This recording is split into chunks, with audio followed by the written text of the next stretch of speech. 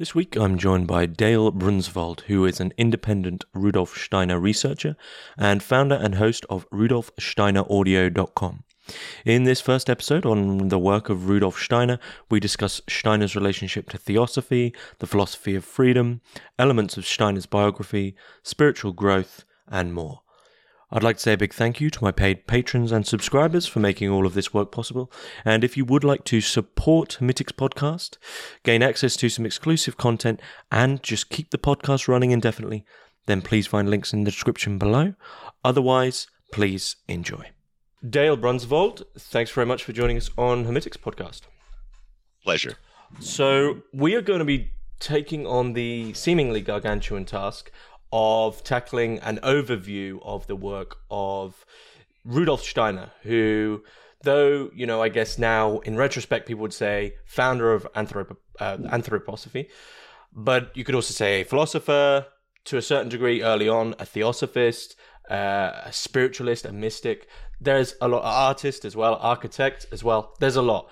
And as we were just talking about before we started recording here, 480 volumes over his life, which I think is still being processed and sort of catalogued, so to speak. So this is, to go, right, we're just going to do a chat about this guy's whole work is a big task, but we'll give it a go. So before we jump in with all of this, just tell us a little bit about yourself, your work, and how you perhaps when you first came across Rudolf Steiner and whether or not it was, philosophical love at first sight. Yes, thank you, James. So let's say, first of all, that I think at the moment there are about 360 volumes still that have been published in the German, of which only about 200 have been translated into English. Okay. But there are, I think, immediately another 40 that are still kind of in the works, but who knows how many decades it'll be before they come out. And I think you're right. I think there's more. I think it probably, if they got all of his notes and his letters and all that stuff eventually published, who knows how many volumes the whole thing would be. Because in those days, of course, they wrote letters a lot, right? So there's that side of it. So in 1978, I guess it was, I was living in, going to college in Moorhead, Minnesota. And I was in a graduate course in Ludwig Wittgenstein, who I still don't understand. And there was a guy at the table asking these unusual questions about percepts and concepts. And I just thought his questions were so unusual. And I asked him what he was studying, because I hadn't heard anybody use the terminology quite like that. Not that I was that versed in philosophy, really, but I love it to this day. And he slid the book, The Philosophy of Freedom, across the table. I'll never forget it. I still have that text he gave me, the white small paperback translated by Michael Wilson with the red lettering. And I got to tell you, James, I don't know what it was. It was one of those moments in your life where I saw his name, Rudolf Steiner, and it was kind of comical sounding to me. Rudolf has always been kind of, Rudolph, I suppose the red-nosed reindeer has always been kind of on my mind. But for some reason, my heart leapt for joy. I hadn't read a book. I was just looking at the cover of a book. And I was so intrigued by why am I so excited about this, And I dived into that, and I dived into his other books, and it was love at first sight in the sense of philosophically, theologically, Christologically.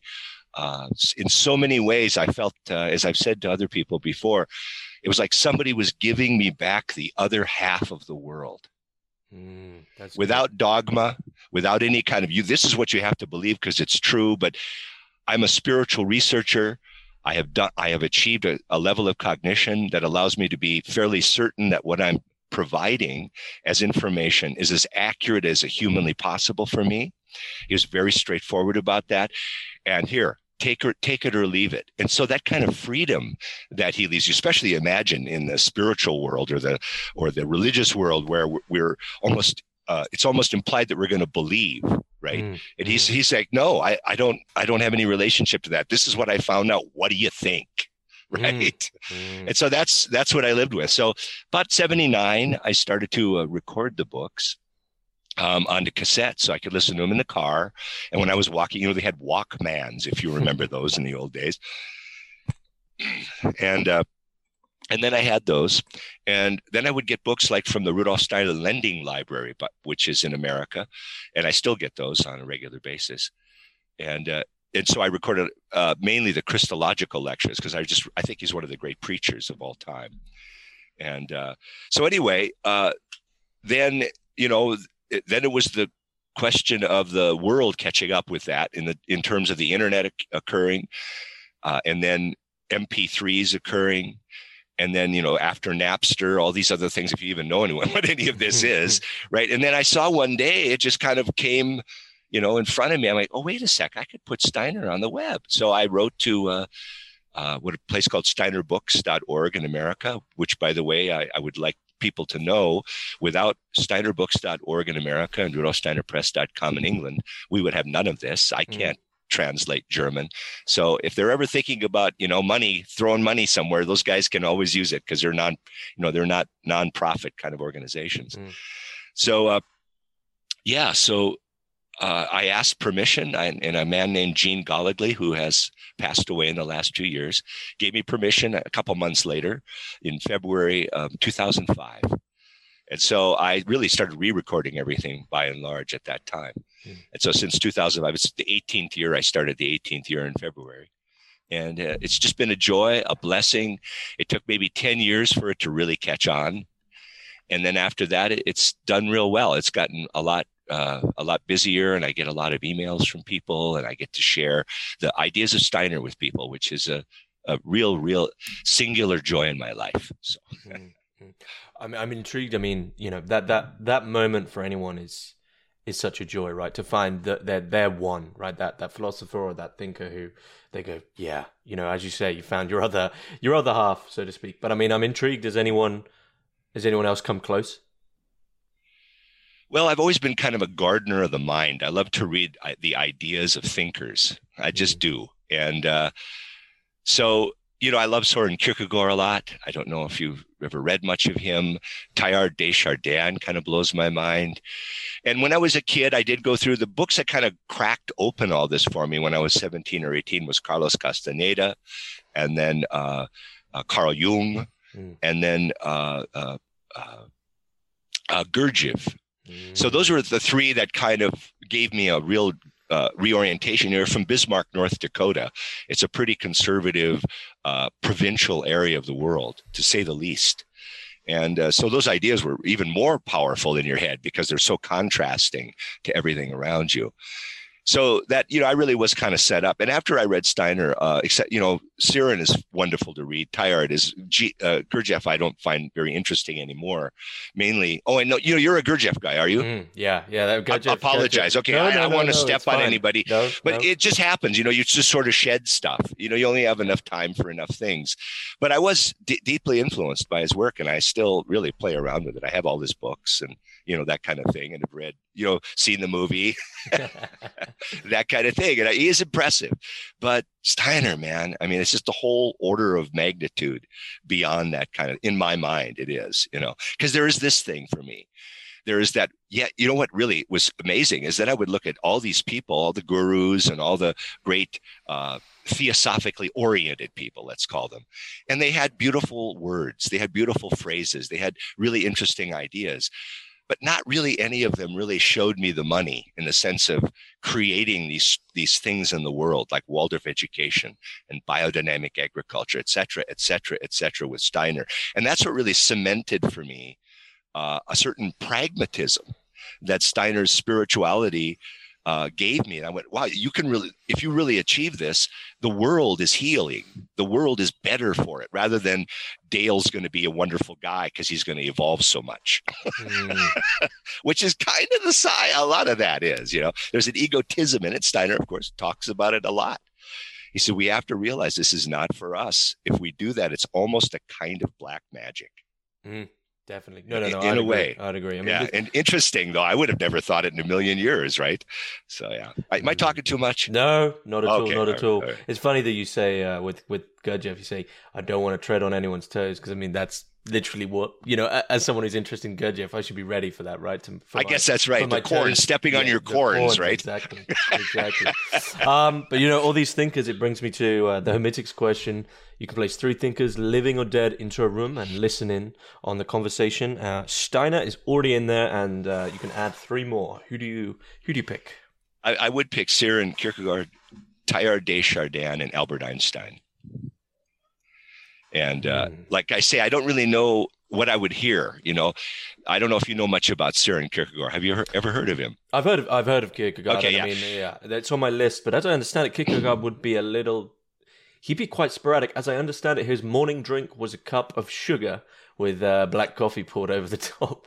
I didn't know that. Oh, wow. I didn't know that. That's good. That's good. Sludge, yeah. But he was, of course, called the Fork because of his incredibly acerbic tongue and keen mind. And his writing is just strangely joyful to read, even if he's oddly conservative in the kind of religious sphere, really kind of is, and I'm not. Mm-hmm. But that doesn't matter. His philosophical works are astonishing. He really was the inventor of existentialism. People don't realize that, but he just totally was. And his mind was just so quick and everything. So for that reason, I just like to have him in the group just to see how the other guys would handle him in a way. How do you think Einstein would handle that room? Sorry. Yeah, well, that's the question is how much would he listen first? You know what I mean? Because, he might, I'm just curious. I mean, he was around the same time Steiner was, and I don't know if just the concentration in his own speciality was so overwhelming that he just simply didn't ever, consider that other kind of thing at all. But I would really love those two guys just to sit there and just to see, how that would all occur. Yeah, I don't know. Just that's, I guess, the reason I'd want them together. The idea that is fascinating for me is Chardin. Have you ever read Teilhard? I've got Let Me Explain sitting on my book pile by Teilhard de Chardin. So okay, yeah, it's there ready, but I haven't. He keeps coming across my path, which I generally should take as a go read him. Well, I got to share one thing with you. I think we'll come back to it later, but he had this very interesting picture of the Christ, which in our time is so hard to find because generally he's that simple man of Nazareth, or, let's all be like Jesus, all these kind of reductive aspects rather than, well, what about the grand cosmic spiritual being? Huh? What are you talking about? That's crazy, and I'm like, well, then why do you pay any attention to the guy at all? Buddha's far more interesting, but the point with him was that he had this, right? If you know about him, he was a Jesuit priest, exiled to China for 30 years because his ideas were just too abrasive to the church. It just really bothered the church. But he was a foremost paleontologist in the world, maybe one of the 5 greatest of his time. And so here he is. He's in China. He's studying the paleontology, the land, the strata of the earth. And he finds this observation from his concrete scientific investigation that, wow, he finds a certain kind of plant at a certain layer of the earth. And he looks 1 million years later in that layer of the earth, and he finds that one plant has become 100 or 1,000 different plants, different kinds of plants, phyla and all that, whatever the right terms are. Then he looks another 1 million years, and each one of those has tangentially differentiated to another 1,000 different ones. And so he watches this, what he called tangential differentiation of evolution, like the branches of a tree growing, right? And it just shocked him how powerful it was for many, many millions of years. And then he comes to a strata of the earth, and from then on, he can't really find any of it anymore. All this tangential differentiation stops dead in its tracks. By and large, there's still vestiges of it, but compared to how it was in the past, there's nothing really.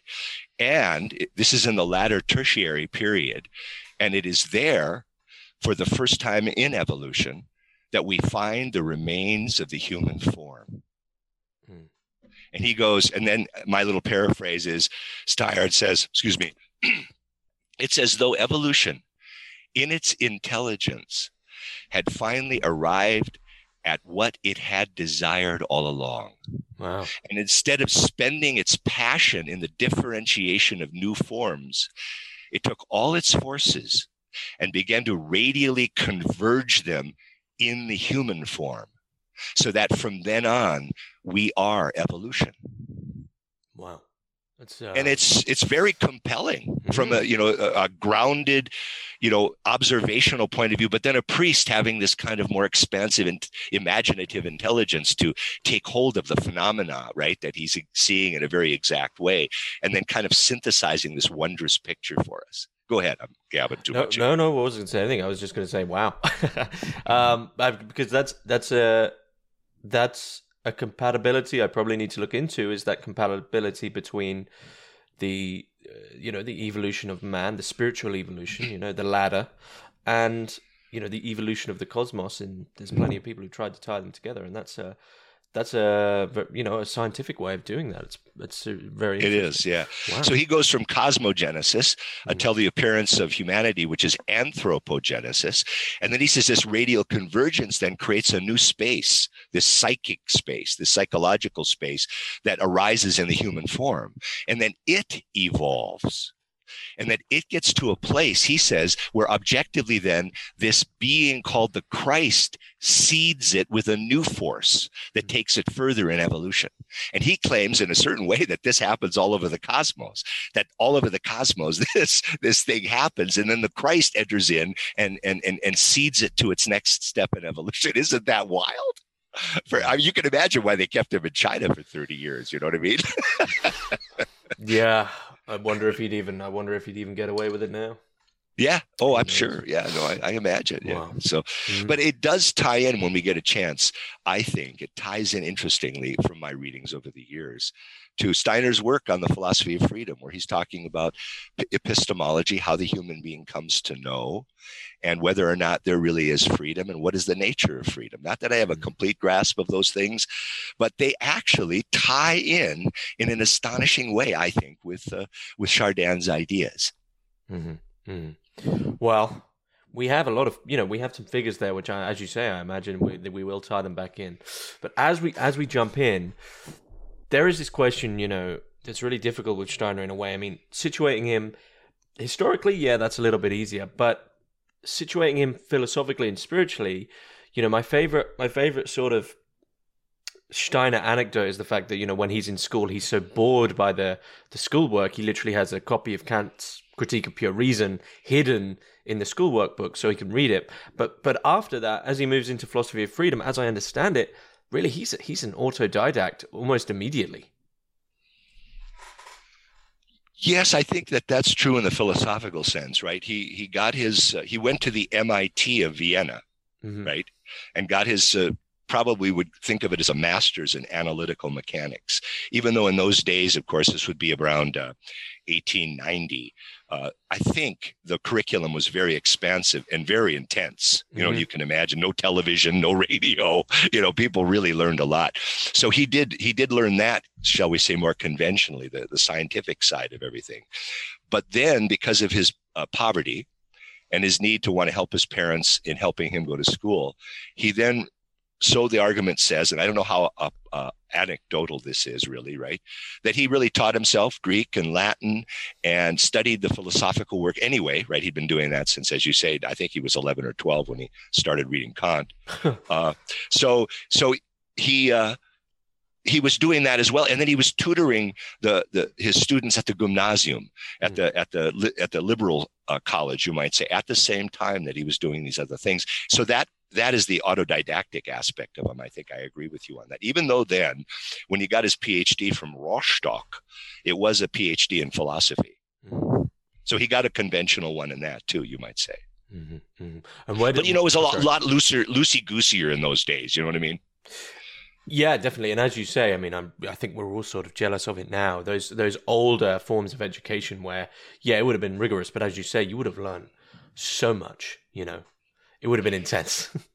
And there is an argument, too, that when we're talking, let's say, from 1890 to 1910 in Vienna and that part of the world, first of all, they had the greatest opera house in the world. Mahler was the conductor and director of that, and it was considered probably the highest point in opera music in the history of the world, really, up to now.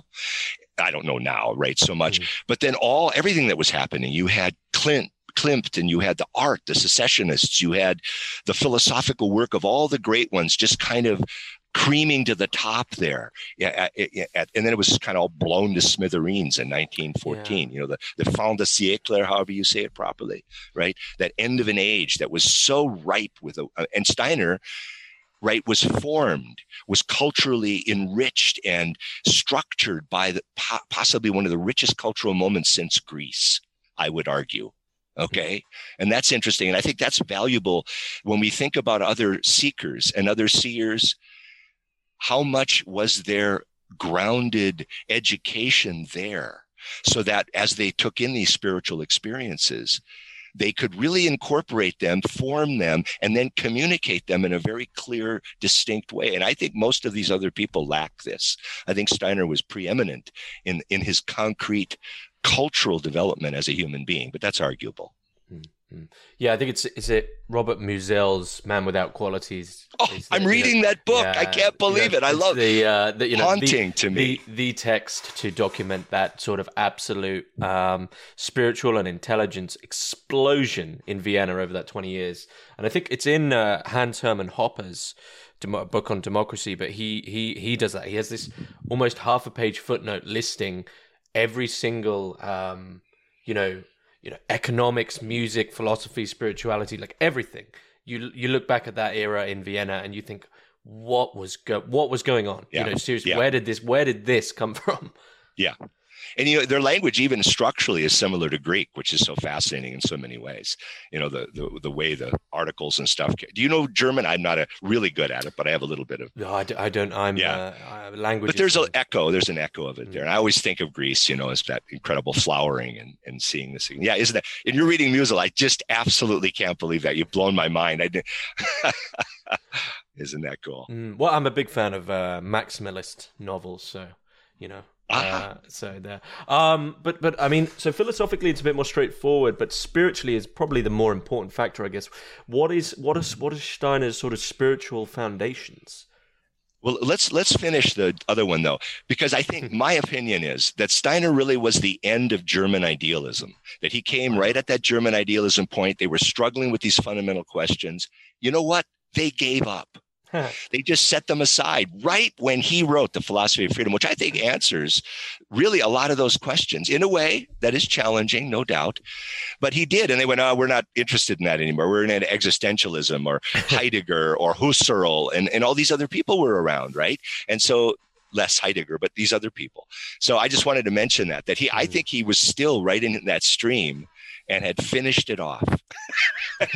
He showed shortcomings and everything in a beautiful way and all that stuff. Go ahead. Well, I was going to say that I'm sort of with German idealism.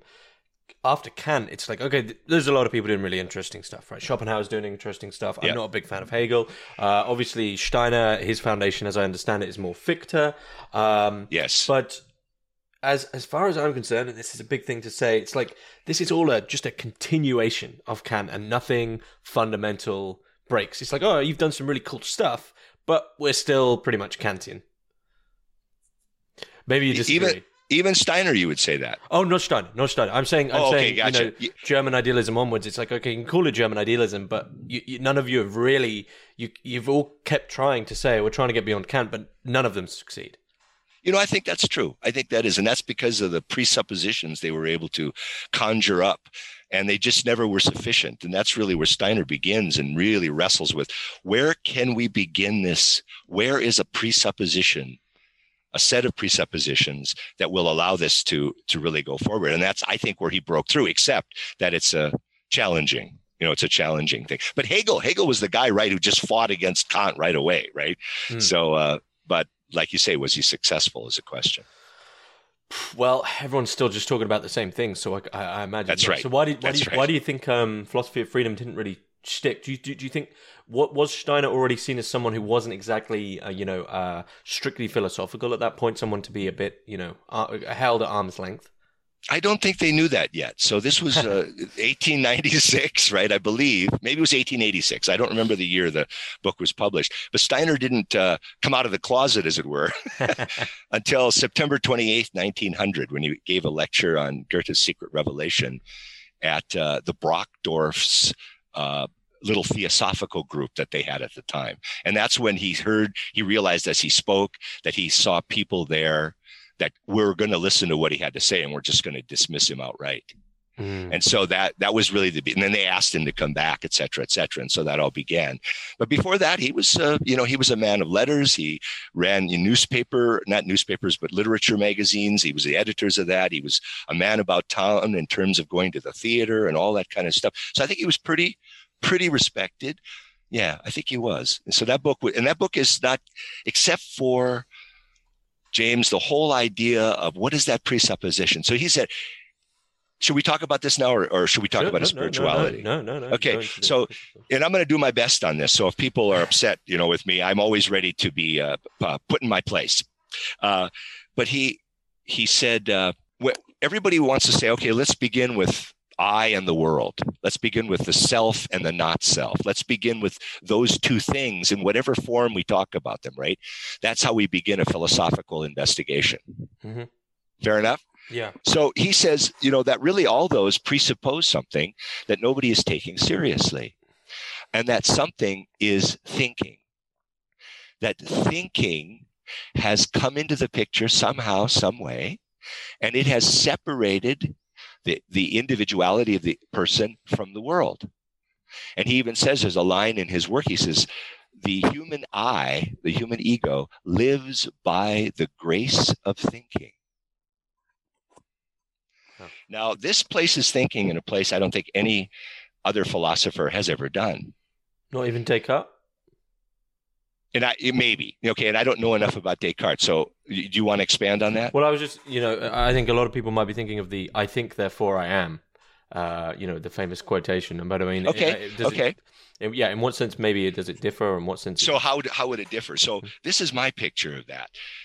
And this is where we go back a little bit to that Chardin picture from before. And that is, from Steiner's spiritual experience, he looks out at the world and he sees all these formative forces, okay, in the cosmos, in the earth, these formative forces kind of penetrating matter. Now, believe it or not, I'm going to get back to what we were talking about, but this is kind of important. That these formative forces, they penetrate matter and they create all these forms, the forms of trees and animals and plants and all this stuff around us that's so amazing, right?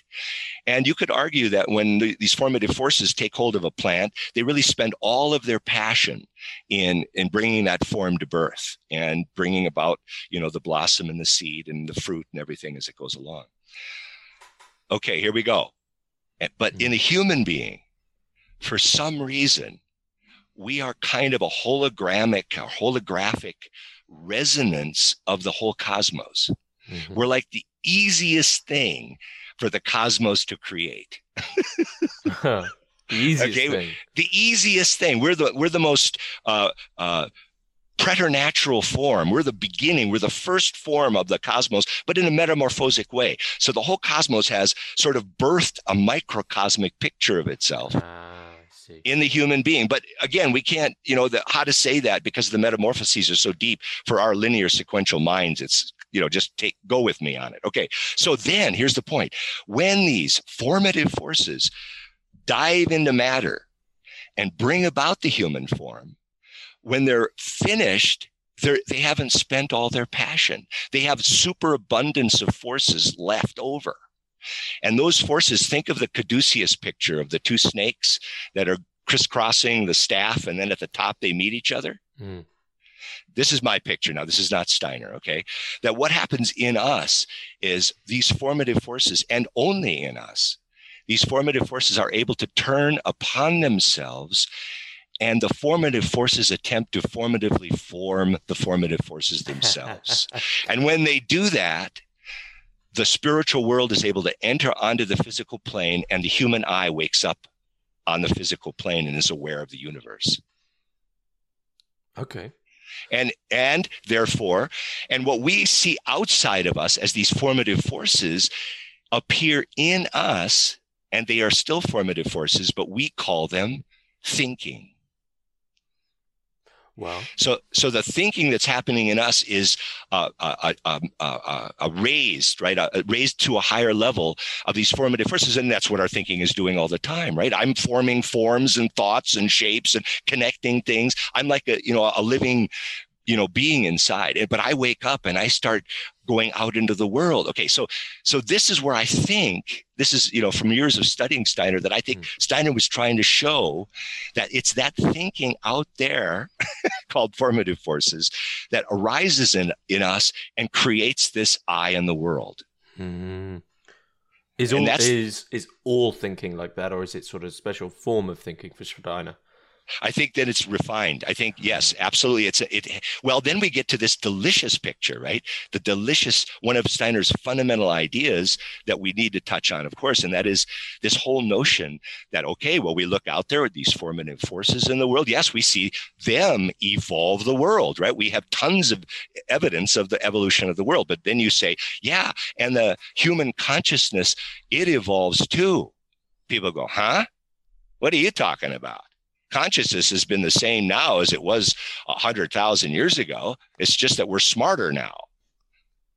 And Steiner goes, oh, no. Consciousness has been doing this magnificent, gigantic evolution as well. And if you look at every culture, you'll see them in a certain modality of consciousness in their time manifesting a culture. Yeah. Okay. And all of a sudden, James, the whole past of history changed for me. Now I don't have any critique, so to speak, at all. It humbles you.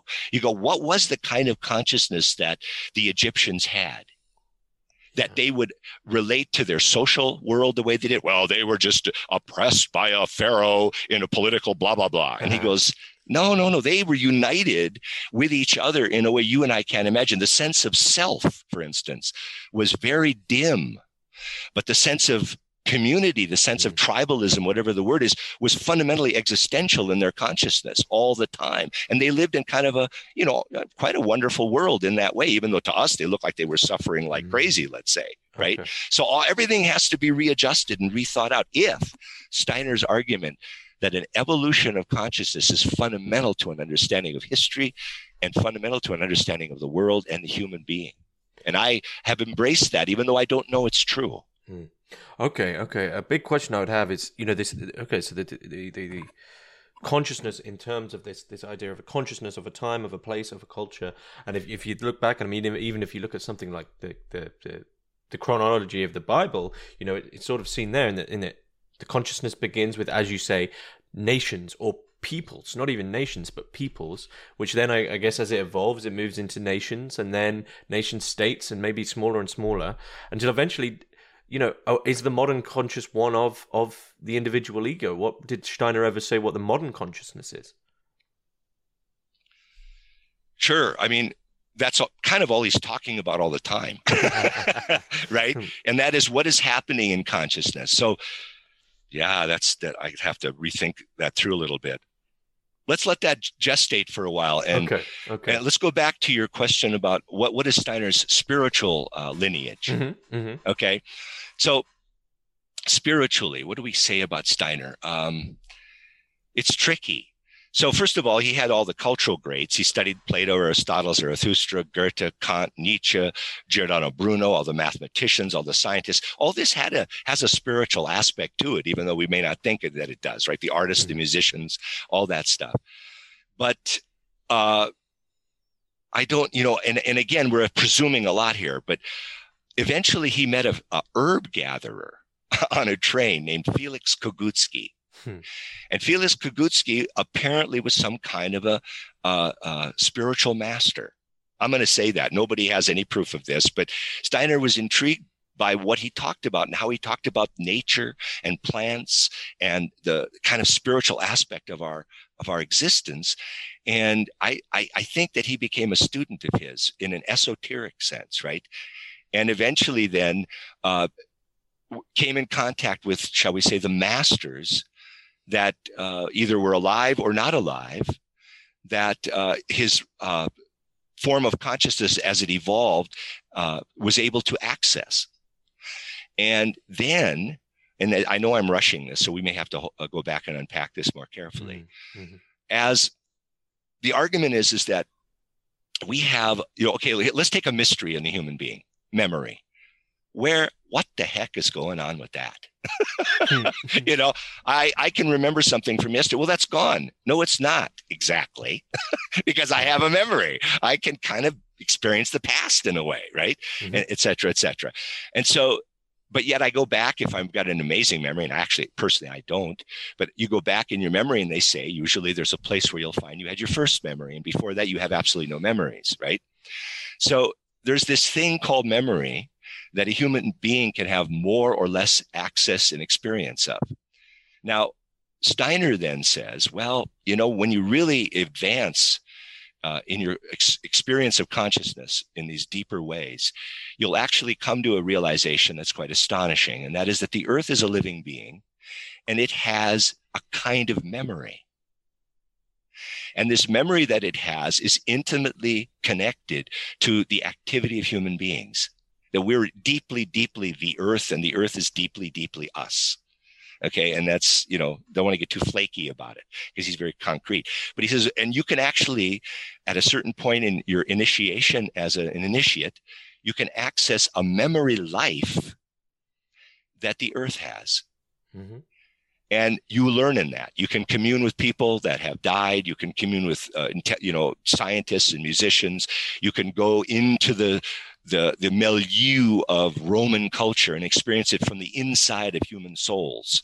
And this is, I think, where the evolution of consciousness sort of sprang into him, because he could do this, et cetera, et cetera. So this becomes, to me, the most fundamental aspect of his spiritual heritage. And again, it's autodidactic in its own interesting way, right? He just could absorb the wisdom of this and then take it in the modern era through his wonderful cultural foundation of growing up, in Vienna and those areas, and then begin to speak about what the world is now in relation to history. Of course, if we don't have history, what are we going to say about the present? Nothing very profound, right? We need the past to be really understood for the present to be properly understood, I think. Is that too bizarre? No, but I mean, I guess one question is, is this, when you come to talk about these things with Steiner, for you, is it a matter of belief? Is it a matter of proven fact, of rationality? When you read these almost, to me, and the way you're explaining them, aren't coming across as arguments. He's trying to articulate something just experiential. Experiential, you meant? Yeah, sorry, yeah. Yes, that's what he is doing, but that's what he's saying. Now, what do I think? Well, I'm not really a believer in anything. I don't know why I would ever want to do that, since it sounds to me like you're just giving up. And, so to me, everything I work with are ideas. And they're working hypotheses. And so you read Steiner for a while and then you realize, wait, this picture really holds together. So it has a certain persuasiveness to it where you're like amazed by it. So maybe I'm just in thrall, right? But to say, do you know this? Do you believe this? I certainly do not. I don't even know what that actually means. I don't actually know what that word belief means. I hope I don't believe in anything, to be honest with you. Mm-hmm. Right? I mean, I'm sure he's like, do you believe in the good? Well, that's like saying, do you believe in oxygen? Right? I mean, that doesn't make any sense to me. Of course, the good, you want that to be in the world. Do you believe in it? It's kind of a misuse of the word. So I would be very careful about how I would use the word. And if people could come up with a proper definition I could live with, I could maybe say I do have those kinds of things. But generally, I'm a gardener of the mind. I'm enthralled by the ideas of so many people, and Steiner just stands above them all by heads, and by many, many orders of magnitude. But I don't know if he's right. I wouldn't understand Einstein. If I can read him, do I believe him? Well, I don't even really comprehend what he's saying. I don't have the mathematical depth to kind of, you know what I'm saying? So I mean, so many things we think are obviously true, right? That we're probably only believing anyway. Right? Yeah. Okay. So it's almost like you. It seems you're still a believer in Gurdjieffian hypnotism, then, right? That Gurdjieffian idea of like, well, do you actually know this? Or are you just telling yourself you know it because that makes the whole structure of reality so much more simple and so much easier to take if you just say, look, I agree with this, I believe in that, etc. Yeah, I don't know. Maybe. What is it? I mean, All the world. Yeah. I don't know. That was an interesting way to put it. I'll think about it. Go ahead. Mm-hmm. So, I mean, just off that question of belief, I mean, very simple one for Steiner. Did he believe in anything? Well, there you go. See, so what happens when, again, we're going back into an assumption of Steiner's state of mind and Steiner's modality of consciousness. What happens when, if you have a question, you can really enter into a spiritual condition where you can come to some kind of direct knowing in relation to the Christ, in relation to the spiritual world, in relation to the hierarchies of spiritual beings working into matter, etc. Into all these things. What does belief become? Mm. To you and me, belief is essentially a relationship to something we wish we knew, but we just don't know it yet, right? Mm-hmm. And I don't know if he had that condition. I'm not sure, so that's what's kind of wonderful about it. It frees you and me up when we're reading him to go, oh, that could be true, because he's not kind of desperate about it being believed. Like a lot of believers are when they want to share their ideas with you. I hope I'm not sounding that way to people. No. I don't mean to. We're just talking about an amazing dude, right? That's all. Okay. Well, still staying on that line, I guess, of but moving away from belief, because I think, there is a complete understanding there of, I do understand what you mean by that, especially in relation to your own thing of just dealing with ideas, saying, you know what, let's just dive into this idea and let's just see. Let's just embroil ourselves within it and see what happens and read and study.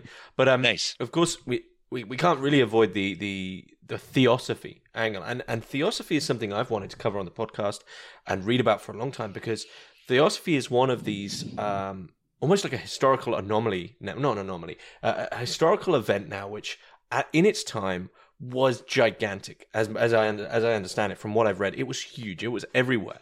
And as soon as it arrives in this big, becomes this big thing, it's just gone now. It seems to just have disappeared from the map. And so, and also it's interesting that these big figures, Uspensky is another one who get into theosophy.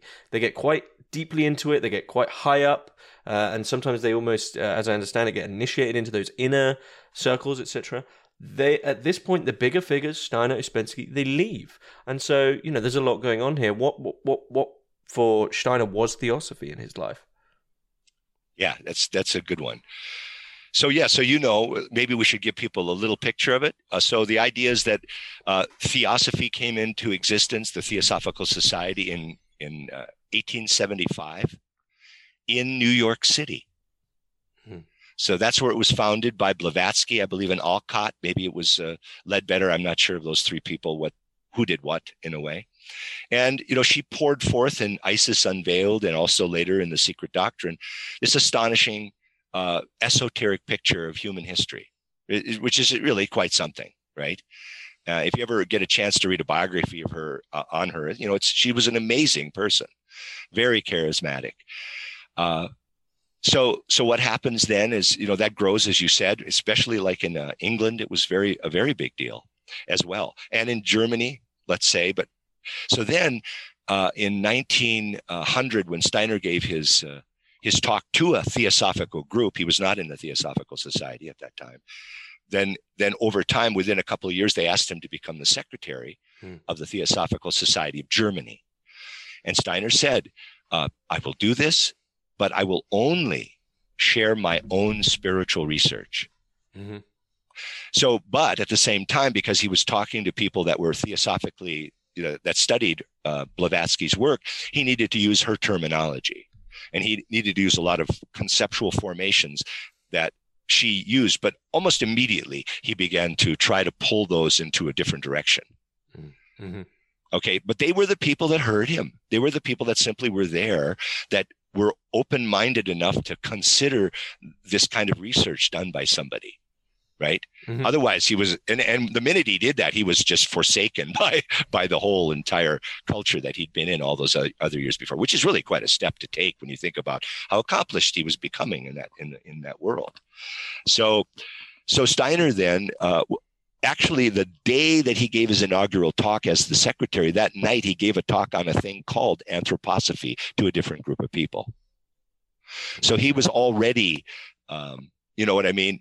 And he didn't like Sinnett's work, like esoteric Buddhism and stuff, he felt it was very much kind of a spiritual materialism, that they were talking about these higher bodies we have as only like thinner physical bodies. They really didn't have a direct experience of the spiritual that could begin to show these different worlds, the world of the etheric, the life forces that we have, our physical. Do we need to talk about those with people, looking at what a human being is from an anthroposophical point of view?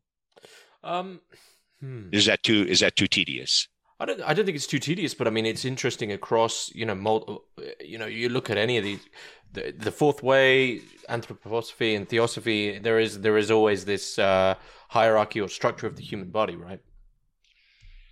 Yeah, I mean, just taking into account more than the physical body and our ego, shall we say. Mm-hmm. Those are the two kind of bodies that, generally speaking, the world sees, as it were. Mm-hmm. Mm-hmm. But no, I don't think it'd be too tedious to go into. No. And so what I like about them is, so anyway, we were talking. So let's finish that thought. So then, on the other side, Steiner really, I think, was incredibly charismatic and really shocked people at the way that he could clearly bring forth these ideas. And so the society in Germany grew really, really fast and was getting quite large. Meanwhile, the Theosophical Society got more and more interested in the East. Mm-hmm. Okay, at first, Blavatsky was very much, Steiner says the first work was very Rosicrucian, was very much out of a, shall we say, Western occultism, Western esoteric tradition. Okay, but then through a Besant, who became the leader later on in England, right? They moved more and more to Eastern occultists, Eastern gurus, and that type of thing, and eventually moved their entire organization over to Adyar, as you probably know, right, in India. Mm-hmm. And this was, something fine. There was nothing out and out, shall we say, wrong. I don't even know what word to say. But then I think, and I don't know, this is me kind of doing a gossip here. So I apologize to everybody trying to figure this out. So Steiner really, by 1910, had talked a lot about the nature of the Christ. And it's astonishing to read. If you ever want to read something to, get on a roller coaster, that is just so, and yet it's all biblically based later. He didn't read the Bible first. He read it afterward and shows how his spiritual investigations fit in, which is in itself kind of amazing to read, right? Sort of like somebody inventing geometry themselves and then finding Euclid and going, oh, look at that. I know that because I, found that out myself, kind of thing. So then Besant, they find Alcyon. They find this guy, Krishnamurti. Mm-hmm.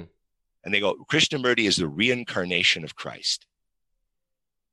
You know this story? The main thing I've read a little bit of Krishnamurti. Okay. The main thing I understand from this story is that his passing away really just disturbed, or not disturbed, but it destabilized everything because he didn't leave anything. I see. So the point being is that this was, really, really the opposite of what Steiner talked about. And he felt even dangerous and nuts, okay, that they were doing this. But I think, in a way that they saw Steiner's influence growing at such an exponential rate that they were just trying to rock the boat. I don't know. I know that sounds trivial and that kind of thing. But a group around Steiner then wrote a letter to Besant because of the outrageousness of claiming that Krishnamurti was the reincarnation of Christ. And it was really, I think, such a brusque letter that she then expelled Steiner and that whole branch of them from the Theosophical Society. They were expelled. Mm-hmm. And it took, sadly, it took Krishnamurti, a long time to finally, admit I'm not the Christ reincarnated. Sorry, I mean, the whole thing to me is a farce, frankly. No offense, And I read Krishnamurti as a kid, but again, beautiful phrases, beautiful sentences by somebody. But show me the money, man. And mm-hmm. He can't. He can't either, but the gurus are, about something else, I think, than what Steiner was about in that sense. So that's when then Steiner officially inaugurated, I think it was in 1912 or maybe it was 1913, January, somewhere in there, inaugurated the Anthroposophical Society.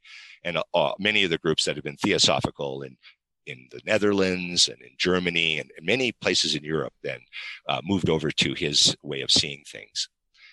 So that's theosophy then. Now, theosophy, again, I think that maybe with Steiner, to me, Blavatsky and all that stuff came along as a foundation for the real thing. James, and here I go, right? This is a sycophant talking now, right? The real thing, and that was Steiner. It was all there, so Steiner could talk about what could be talked about and begin really a massive transformation of culture in the world. It's only 100 years, right? And everything he did is already worldwide, and it's just still got to dig its way deeper into the understanding we have. That's my picture of it, right? And I can easily be persuaded I'm wrong. Mm-hmm. Mm-hmm. So why? I mean, just as a little aside, why do you think it was? Do you think that same sort of your theory on, they were trying to rock the boat and they saw Steiner's popularity? Do you think that's maybe the primary reason that theosophy, if you agree with me on this, that theosophy did die out as it did? Yeah, well, it seems to me that's a pretty embarrassing story to have to saddle as a part of your history, right? So there's that. But I don't know if there really was a spiritual stream there anymore after Blavatsky. It kept going. I don't know if she really got down to business in terms of giving a set of careful exercises that people would then use to develop their own cognition and begin this path, which I think takes more than a lifetime. Everybody's really wanting clairvoyance. And I think it's more about us just, reorienting ourselves away from a pure materialistic orientation toward the world and starting to comprehend the nature of the etheric world and the astral world and what the ego really is and the hierarchies of beings, and at least begin to contemplate those ideas and see if they're true. You know what I mean? Mm-hmm. And she didn't give any of that. She did something amazing. I am not dismissing that at all, but she poured out all this esoteric wisdom from someplace, and it was astonishing. And it really did blow the world's mind for a while. But there were things in it that were erratic, and Steiner gave a lot of lectures on her, and where her upbringing, and again, for many reasons, one being a woman being shortchanged in that way culturally, that her grounded cultural life left her erratic in some ways, and that appeared in her spiritual visions. So things were distorted here and there, blah, blah, blah, and Steiner goes into that a lot. But he's very respectful of her in many ways, at the same time that he's not just blindly, worshiping her and that kind of thing either. But there wasn't really anybody after her, so there's that. And you know what? That's how anthroposophy is too. There's really been no one after Rudolf Steiner, but he established these institutions in the world that are fundamentally esoterically based. Mm-hmm. And so when people enter into being a Waldorf teacher, if they're doing it correctly, here I go being a big shot here, if they're doing it correctly, they're taking on a spiritual path. Mm-hmm. So his vocations that he developed end up becoming methods for your own spiritual development. In fact, you can't do your job unless you spiritually develop. So to be an agriculturalist, a biodynamic person, to be a medical doctor out of anthroposophical medicine, to be a Waldorf teacher out of pedagogy and stuff, and studying and meditating on your students at night when you go to bed, et cetera, et cetera, et cetera. All these things are esoteric paths. So they have kind of almost as an inertia, some might argue, have kept anthroposophy kind of developing, in my opinion. Do you think there can be, the second person? Do you think there ever can be a lineage in that sense of, after someone like Steiner or Gurdjieff or Blavatsky passes away? Do you think there ever can be someone who in any way could replace, the original founder? It's a really, really pregnant question, isn't it? I mean, I want to say that as time has gone on, I've realized the benefits I have from anthroposophy, from the sloppy, pathetic way I do the exercises, okay? Even that way has made an enormous difference in my life. Mm-hmm. But I can't compare it because I didn't not do it for 30 years. You know what I mean? Mm-hmm. So I went, really, I think that it's a beginning. And Steiner says the work that you do will, in fact, the fruits, however evanescent, and you can experience them, they're there in your bodies, and in your next incarnation, they are preserved. They carry over. You will be evolving in these ways. Now, whether that's true, we'll come to find, but it makes sense that somebody needed to come along that was that extraordinary, that could plant the seeds that could start to wake people up to not becoming completely trapped in the materialism that is so powerful in the world, right? And just want to kind of take over everything in us, as it were. And I think that's successful. I think that people are wrestling with what to do and seeing the earth more and more as a living being, et cetera, et cetera, et cetera. And hopefully not from some spacey, flaky way. I'm not into that new age stuff at all. Okay. This is all real concrete for me. Okay. All right. So did I answer that question? So I think, yes, it's over lifetimes that we would look for these things to happen. And I don't know how healthy it even is for somebody nowadays to come along and know everything, and then everybody follow that person. Maybe Steiner was almost one of the last ones of that. And we've grown up enough now that we've just got to take this on through whatever kind of vocation we take on. I'm going to be a person that does biodynamic agriculture seriously my whole life. I'm going to be a Waldorf teacher my whole life and work at this as best I can, et cetera, et cetera. And that will bear fruit. No, I think that's a really great answer to it, to be fair. So there's still so much to touch upon. But I mean, as we've mentioned it almost as a piece in the chronology after the theosophical stuff, as you say, as he becomes secretary, he's giving that first talk on anthroposophy. What is it? I don't know what it was on. I never got, it was there's a biography by a man named Lindenberg. It's a pretty good biography, my favorite. And I can't say it's the best because there's probably so many in German. We don't even know what they are, but this was a German one translated. And that's all he says. He gave a talk on anthroposophy that evening just to show that he never really kind of was a theosophist. He wasn't going to join. And they said, well, you have to join. He was, well, I'm not going to pay dues. So he had a love-hate relationship with it, but those were going to be the people that were going to listen to him. So he had to go there, is the way I see it.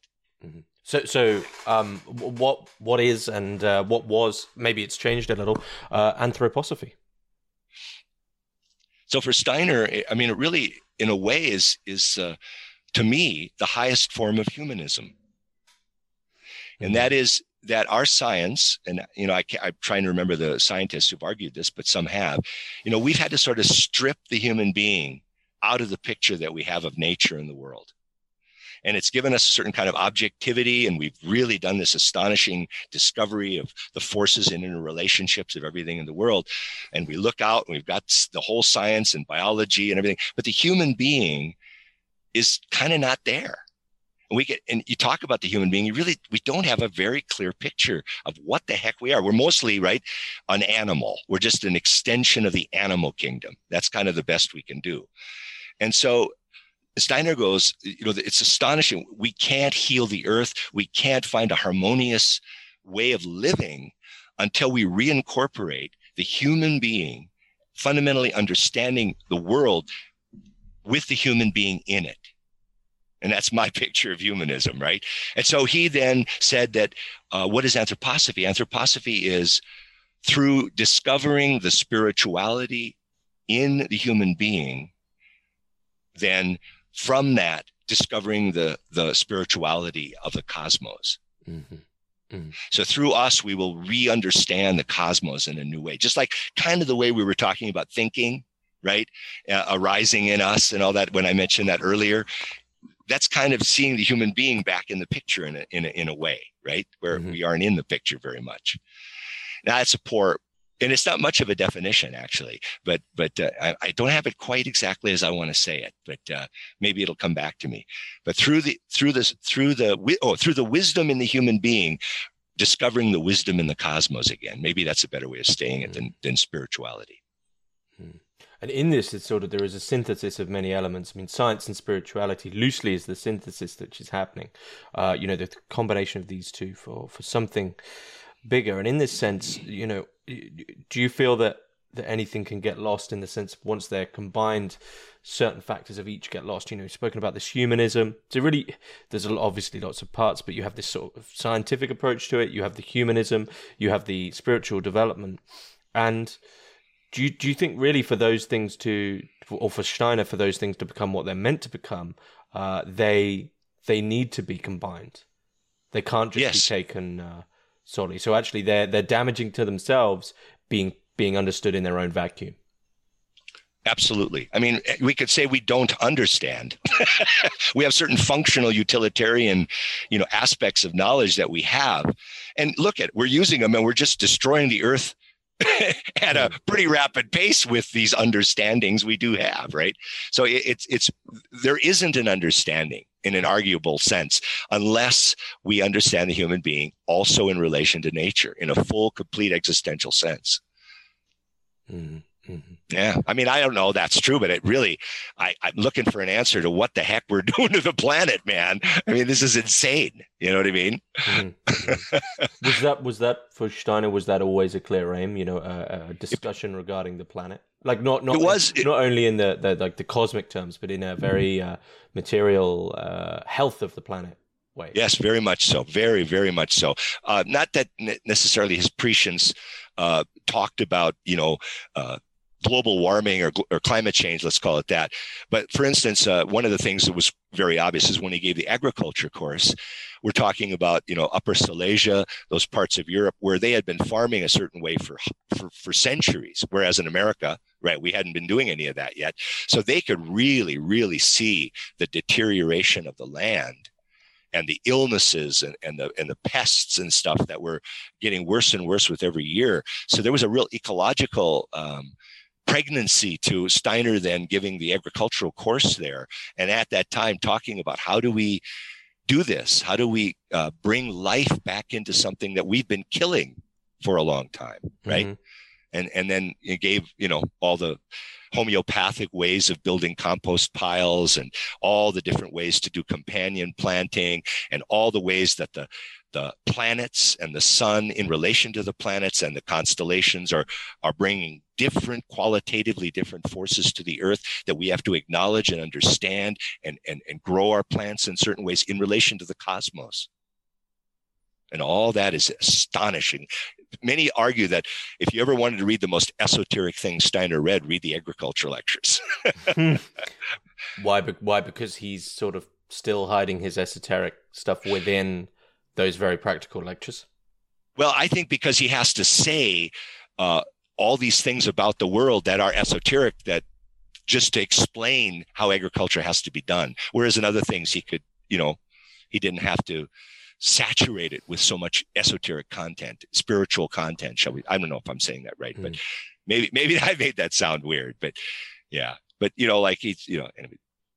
And I don't, honestly, I've recorded them but they're very overwhelming. I mean, they're quite something, but the greatest wines in the world are grown biodynamically, which he would cringe, I think, at, and also Demeter, you're over there. I don't know. Do you guys get Demeter products in England? You've seen those? So, yeah. Little bits here and there. Very, very highly respected. All those plants that are used for Dr. Hauschka products, and for Voleda and Vala and Uriel Pharmacy and all these other pharmacies then take biodynamically grown plants and process them in the way Steiner indicated to preserve their vital etheric and life forces as much as possible.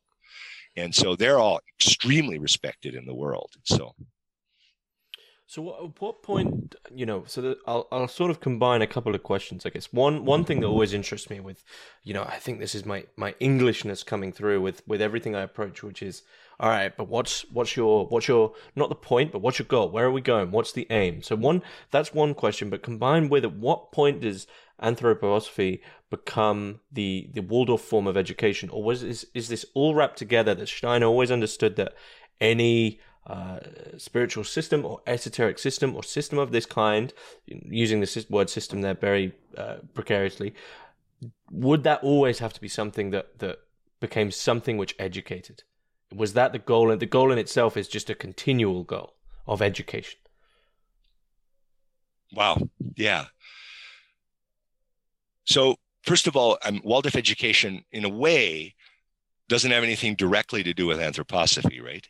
Mm-hmm. In a way, that's a path of knowledge that the teachers would use.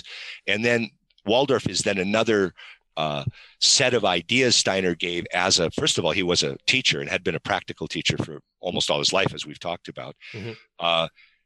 and then incorporating this bigger picture of the human being with an etheric body and an astral body and an ego and all these things. And they're part of an educational system too. So all that is a picture that they take on, and they don't know it's true, right? They take it on as a working model, as a working hypothesis, because there's something that when you see in a Waldorf school, it's just astonishing. It's so human. If you're wondering what human looks like when it comes back into the picture, go to a good Waldorf school, because there's obviously a lot of them that have had to suffer with a lot of vicissitudes over the time that they exist. Okay, your question was almost too complex for me. So let's just say that. Now, are we kind of talking about teleology here? I think so. Okay, yeah. Okay. Yeah. So how fast to take that? So right now, you could say, Steiner would say that in this part of evolution, the human ego is actually kind of evolving. It's trying to come into being. And this is then saying, right, implying that the human ego really didn't exist in the past. In the time of the Egyptians, the self was really a self with others, right? Mm-hmm. We've talked about that a little bit. And the fall, as the Bible says, that moment when the human being realized it was naked, right, is in fact the time when the ego began to wake up. And the Hebrew people are a very special case in this that Steiner spends a lot of time on. We won't go into that right now. But this nakedness then gradually happened all over the world as people gradually woke up to a sense of self more and more and more. Okay, and that's an amazing story of Steiner's, right? So that's still being born, that sense of self, because what's that going to look like? Well, I mean, I think of it as that sharp sword that the Christ talks about, and I come to bring a sword, which is kind of separates things and it splits things up at the same time that it gives you a strength and a focus and an ability to do something you couldn't do without it, in that sense.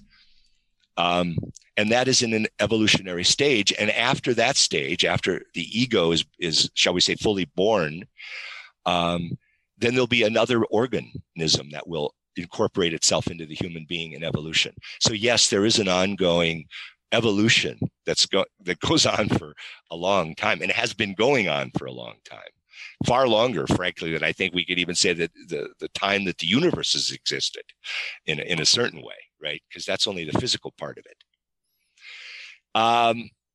So I don't know where to go with that. I have some things I thought about. And I don't know if they're just nutsy. Go ahead. So unleash. Okay. Yeah, you're ready for me. Yeah. I think I've worn you down now. Okay, so we do have to talk about this for a second. So one of the things I loved that I read when I was reading Steiner is in the second chapter, The Nature of Humanity, in the book An Outline of Occult Science, or An Outline of Esoteric Science, one of his basic books. He talks about the human being. He says, look, we've got this physical body. And we look at the mineral realm, and there it is. We're so thankful that the mineral kingdom exists, because it's given us this heritage of having a physical body, right? Mm-hmm. And here it is. Well, that's interesting, this physical body. It's always dying. I'm losing all these cells all the time, hundreds of thousands of cells, a minute or an hour? I always forget that number. Or just substance. I'm just losing substance all the time, and I'm replacing that substance all the time, right? And so Steiner says, well, that's not coming from the mineral kingdom. The mineral kingdom is not replacing your substance. The mineral king, if you were just a mineral body, you're just decay to the fundamental substances you're composed of. That's what you would do. But something else is present that is actively involved in replacing the substances that the mineral kingdom is dying away in you. Okay. And so he looks at the plant kingdom. He says, yes, look at the plant kingdom. We see there another set of forces. He calls them cosmic forces that have penetrated matter, raised it to a higher organization, given it a whole different relationship to its environment.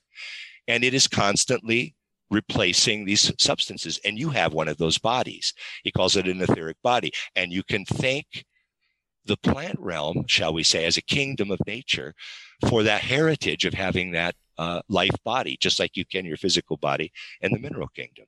But in our life body, which is far more advanced, is where our life of memory resides. It's the roots of where our thinking life arises out of. So many things are happening there that are far, a big story, but let's just say that. So then we look, well, what happens next? Well, now I'm not just alive, but I'm also sentient. I have these organs of perception in my physical body that are pouring this data into my being, and I'm experiencing it inwardly. I have pleasure, I have pain, I have passions.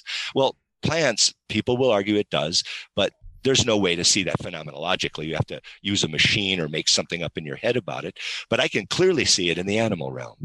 Pain, pleasure, sentience, drives, passions, all this stuff is happening in them. And it's happening in us. So again, we look at the plant animal realm, and there's a set of forces he calls astral forces, or the astral world, or you could call them consciousness forces, that are penetrating us from the cosmos. And now we have these three bodies in relation to the mineral kingdom and the plant kingdom and the animal kingdom. And then he says, but you stand upright, you speak, you have all these capacities that the animal realm doesn't have. And it's always an arguable thing to get to this next kingdom. But he's saying, and this is the human kingdom. And those are arising because of a reincarnating spiritual individuality that is using earthly existence for the purposes of its evolution. Okay? Mm-hmm, mm-hmm. So that's a picture of the human being, as Steiner says, that has to be taken. So he uses that picture of the human being to create an educational system. He uses that picture of the human being to talk about how to create proper agricultural products. He uses, believe it or not. So it's amazing how all these, and he uses it also, really cool, to talk about how the evolution of consciousness has occurred, because at certain times we weren't really accessing our consciousness through the brain. We were, in Egyptian times, we were accessing it through the liver, right? Which was considered the focus of consciousness. I don't know if you know that. Right? They threw the brain away. They didn't think it had any use whatsoever. Things like that, which is fascinating. Why? How could that be, right?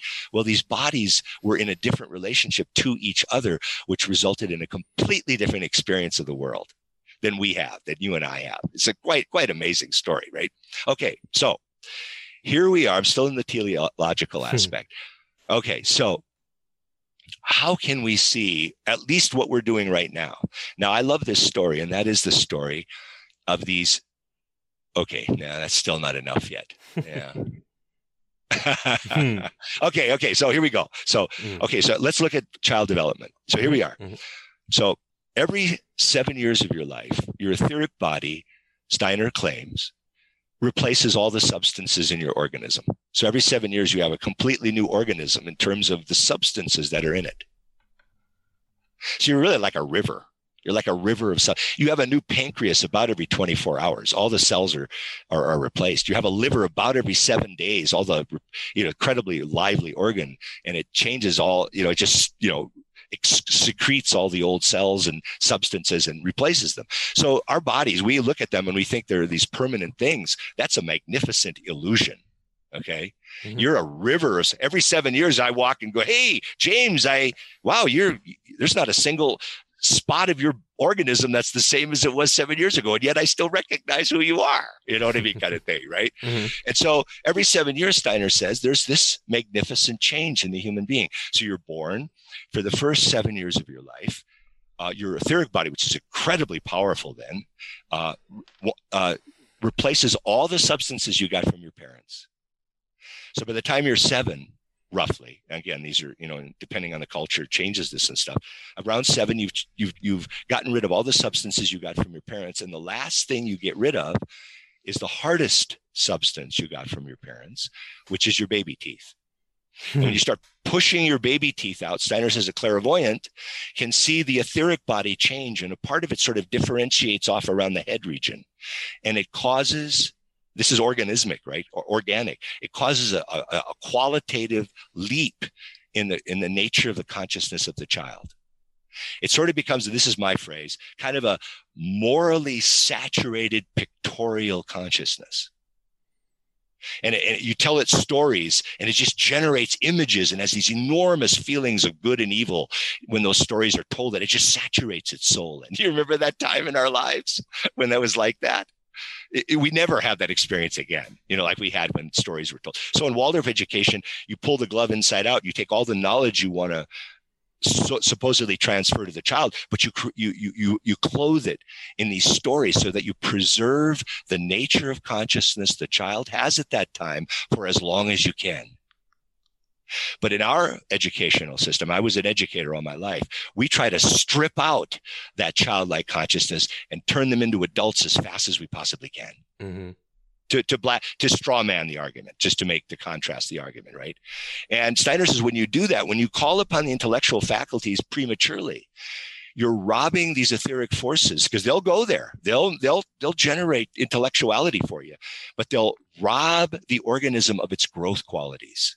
And it will actually incorporate disease structures, lesions, let's call them, in the etheric body that will result in illnesses when you're 40 or 50 or 60 years old. So this is interesting, right? That somebody to claim this, right? So in Waldorf education, you have this whole different intention that's going on.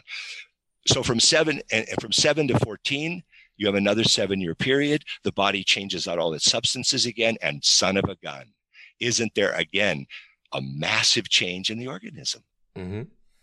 called puberty, called formal operations thinking, called this bone structure takes off like crazy and you grow like a weed, all that kind of stuff, right? Mm-hmm, mm-hmm. And then you teach in a different way, because now the human being is trying to become logical, and so you have to approach it in a very different way. And this is all, shall we say, informed by an anthroposophical understanding of the human being. Well, just to add to that, I'm a bit concerned now because I just turned 28. So where am I? What's about to happen? Man, I wish I was as far along as you were when I was 28. You just made me feel bad. I was 65. All right. So then, now it becomes more subtle, right? And we'll go into this, but Steiner said these organismic changes, these biological transformations of consciousness, we could call them, right, at 7 and 14, in the way past, in the times of the Indian culture, thousands of years ago, these continued all the way up into their 50s. Mm-hmm. Every 7 years, there would be a massive change in the consciousness of the human being, which doesn't occur anymore. Isn't that fascinating? He says, we are kind of getting younger and younger and younger. There's a part of our being that's going backwards in time. So here we'll get to that. So now from 14 to 21, again, another 7-year period. Again, the substances of the bodies have been changed out. Now this starts to change a little bit, right? As we get older, our life forces aren't as powerful. So these time periods become looser, right? In the early years, they're pretty much closer, but now our bodies are more tired, our etheric forces are getting more exhausted. So maybe we don't change them all out in 7 years, kind of thing, right? Kind of thing, just so we don't get too dogmatic about that. Mm-hmm. So then he says, really what's happened is that when you were born, your physical body was unsheathed. He uses this phrase from your mother. When you were 7, your etheric body was unsheathed and became an independent part of your organism. When you're 14, your astral body, which has been sheathed all this time, is unsheathed, and it becomes an independent part of your organism. So now at 21, the ego is born. Steiner says you're really not born on the earth until you're 21. Wow. And when that is done, the ego is unsheathed, and it immediately, this is why I had to do this, because we were going to talk about teleology. We're still doing that. So the ego then immediately turns upon its astral body, and as the morals, as our spiritual part, as our moral agency, it wants to transform the astral body into something eternal. Hmm. And it tries to ennoble the astral body. And it does that by reaching out in relation to other human beings. It wants to enter into relationship with other human beings. It wants to become independent now with its 3 independent bodies and go out into the world and live a life. And so from 21 to 28, Steiner described that period as the period of the sentient soul development. Okay, where sentience, this reading the outer world, and the soul living in that relationship and trying to learn, right? Just learn what it can. How well has it been educated up to that time? How much will that allow it to reach with a more powerful purchase, shall we say, into existence? That's a question, right? That's education in a nutshell, I think, right? So then from 28 to 35, the ego actually tries to enter into a relationship with the etheric body, which is much, shall we say, denser and harder to influence. Our astral body is sentience. It's awareness, right? We jump around in that world pretty easily, and we probably get a lot done. Who knows? It depends how distracted we are, right? But the etheric body is different. It's where our temperament lies. It's where the deep characterological dispositions of our nature have sort of cemented themselves from whatever internalizations occurred when we were kids. But Steiner says, well, how would you influence that world? Oh, okay. So how would you transform that? He says, well, rhythm. He says, in a word, rhythm does that. So for instance, in a religious life of some kind, and he doesn't care what it is, as long as there's some kind of religious life in a rhythmic fashion, you will begin to affect the etheric body's development, the purifying it. He says, but working on the etheric body is like an hour hand of a clock, whereas working on the astral body is like the minute hand of a clock. Kind of, I love that image. And that's from 28 to 35. He calls that the intellectual or mind soul preparation time, development time. And it's a part of our soul we're actually growing during that period from 28 to 35. So get busy, James. and then from 35 to 42, the human being's ego actually tries to touch the physical body, but not the gross matter from the mineral kingdom, but the physical forces. And that's more subtle. Let's think of them as, I've always struggled with this, but they're probably like our nuclear forces in our atoms or something. You know what I mean? They're not etheric forces. They're physical forces, but they're still spiritual in nature, but they're very, very high.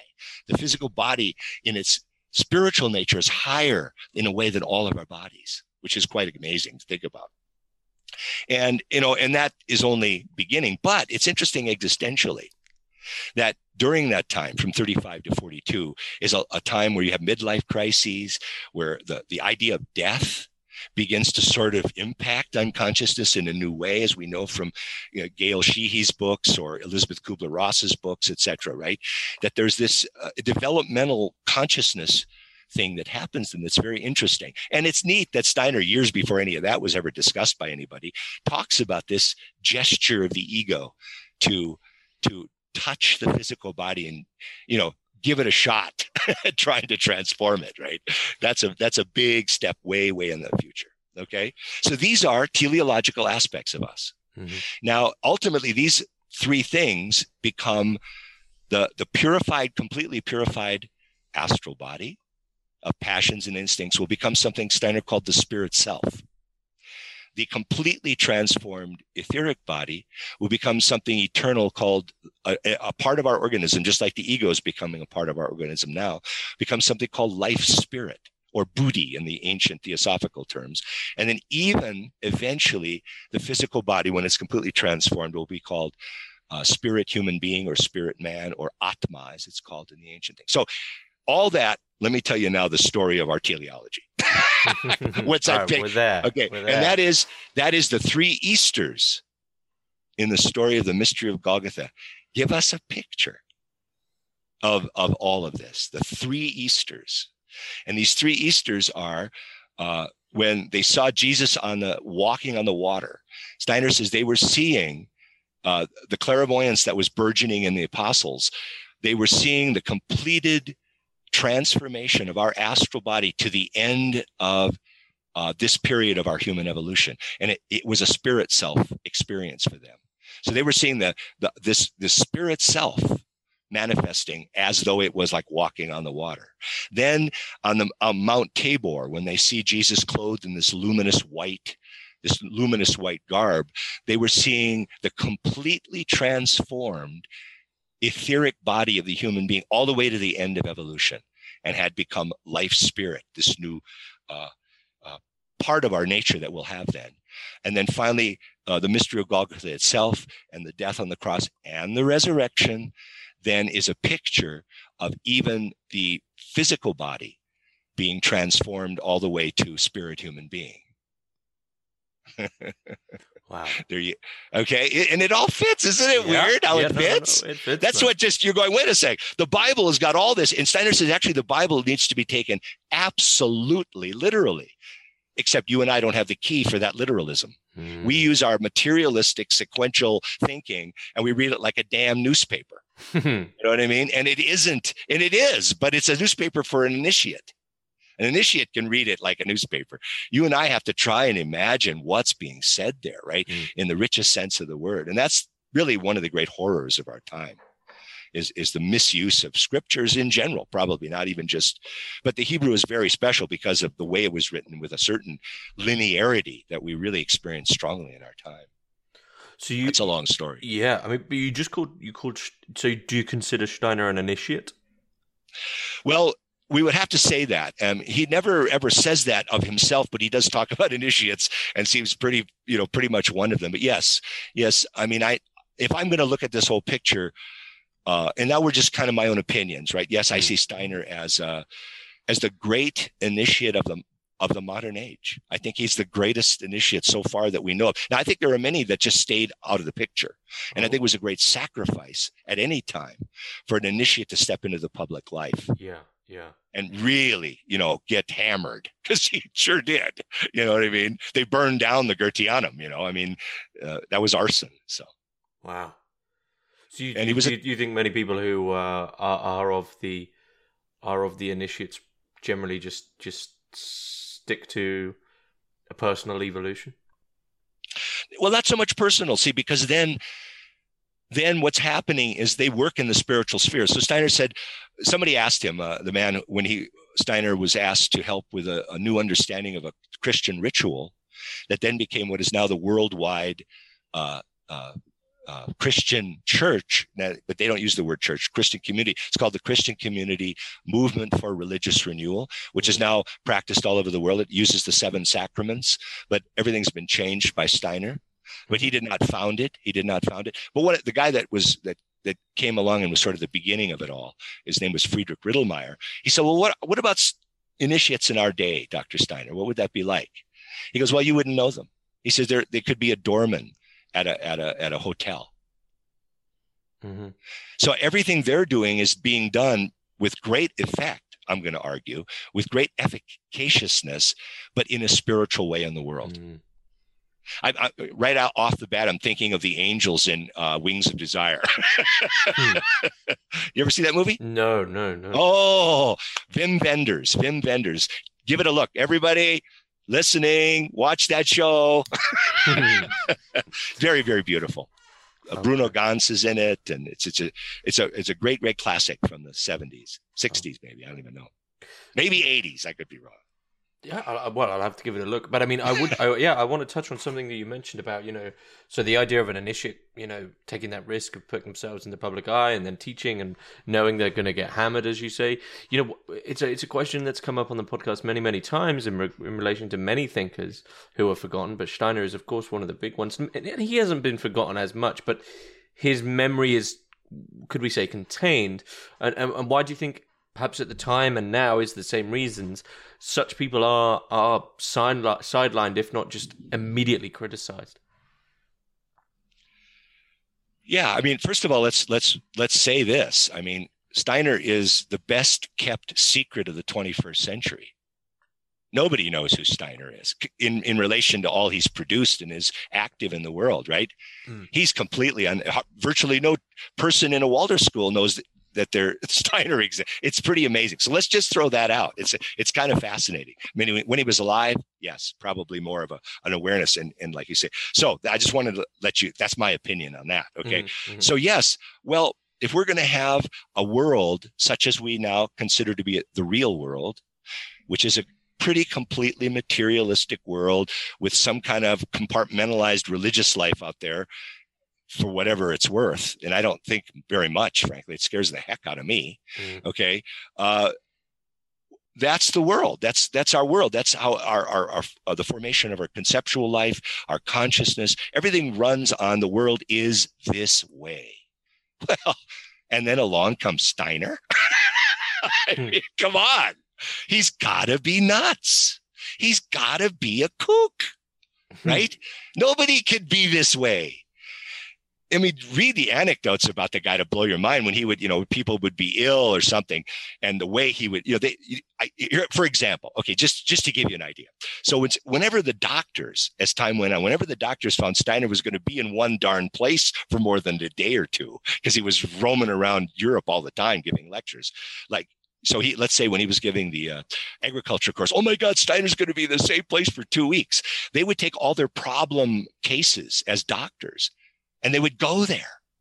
And Steiner they would all get in a room and Steiner would use it as a teaching moment. They'd bring, let's say, a child in. Steiner would look at the child for 5 minutes. The child would leave the room and Steiner would then give his medical assessment of the difficulties of the child and blow their minds.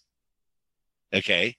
And then like one time I loved, some woman, her child was having trouble and he said, I need to speak to the mother. So the mother comes in and Steiner says, so could you tell me about an occurrence that happened in the 4th month of your pregnancy? And she tells him, he goes, yes, I see now. Okay, thank you. And then she leaves. Then he continues the conversation. So there was this whole modality, Steiner's phenomenological panorama that he was then being scientific about, right? The data that he was getting was coming from, and we haven't mentioned this before, all of our bodies have organs of perception. So obviously our physical body does. The organ of perception of our ego is thinking, but we have organs of perception in our etheric body that see the life world absolutely existentially directly. We have organs of perception in our astral body that see the world of the astral world phenomenologically directly. So once you've awakened all those organs and are able to receive data from those organs, then your thinking life can integrate it and understand your world. So think of Steiner's world with all those organs of perception active. Am I making sense? Mm-hmm, mm-hmm. That's an initiate. That right there in a nutshell is what an initiate is a person who's simply awake on all those levels. So they look into a human being and they're seeing all this stuff going on. But most of the time, who knows how well their own education is in terms of integrating it into something understandable that can be communicated to other people. That was Steiner's raison d'être. That's the great deed of his, was that he could take spiritual concepts and bring them down with enough accuracy that people could think about them and not think he was nuts. Well, some anyway. I think I digressed there. Did I lose my way?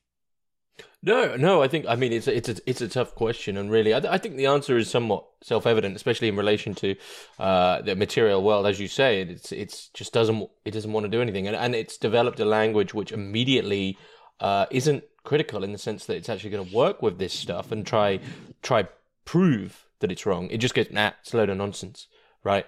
For instance, I recently had a discussion with someone about near-death experiences on the podcast, and their work was they were going to enter into a debate with Steven Pinker about near-death experiences, and he said, "Well, this is all connected to parapsychology and clairvoyance, so it's all nonsense. So there's no point doing the debate, right?" Exactly. So immediately they're they've quashed any form of discussion about it because it's already wrong because it isn't us. Which is bad science, it's bad philosophy, it's bad everything. But there you go.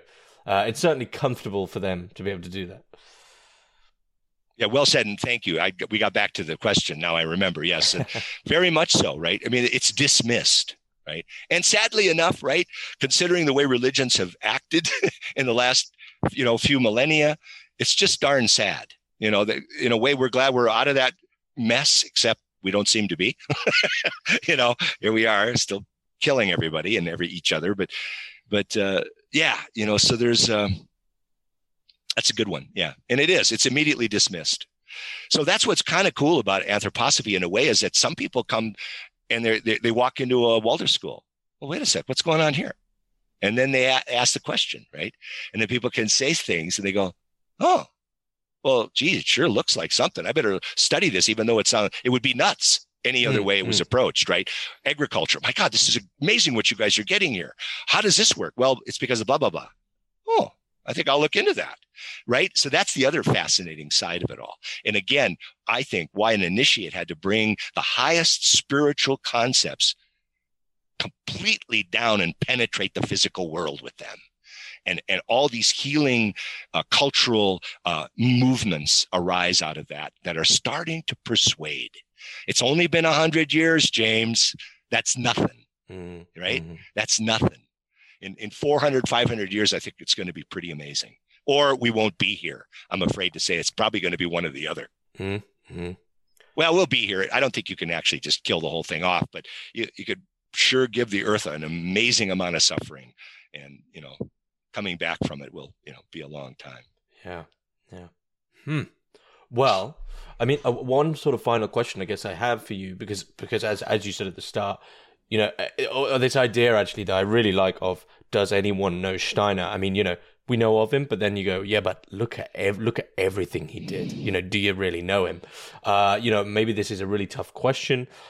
Where should someone begin with Steiner?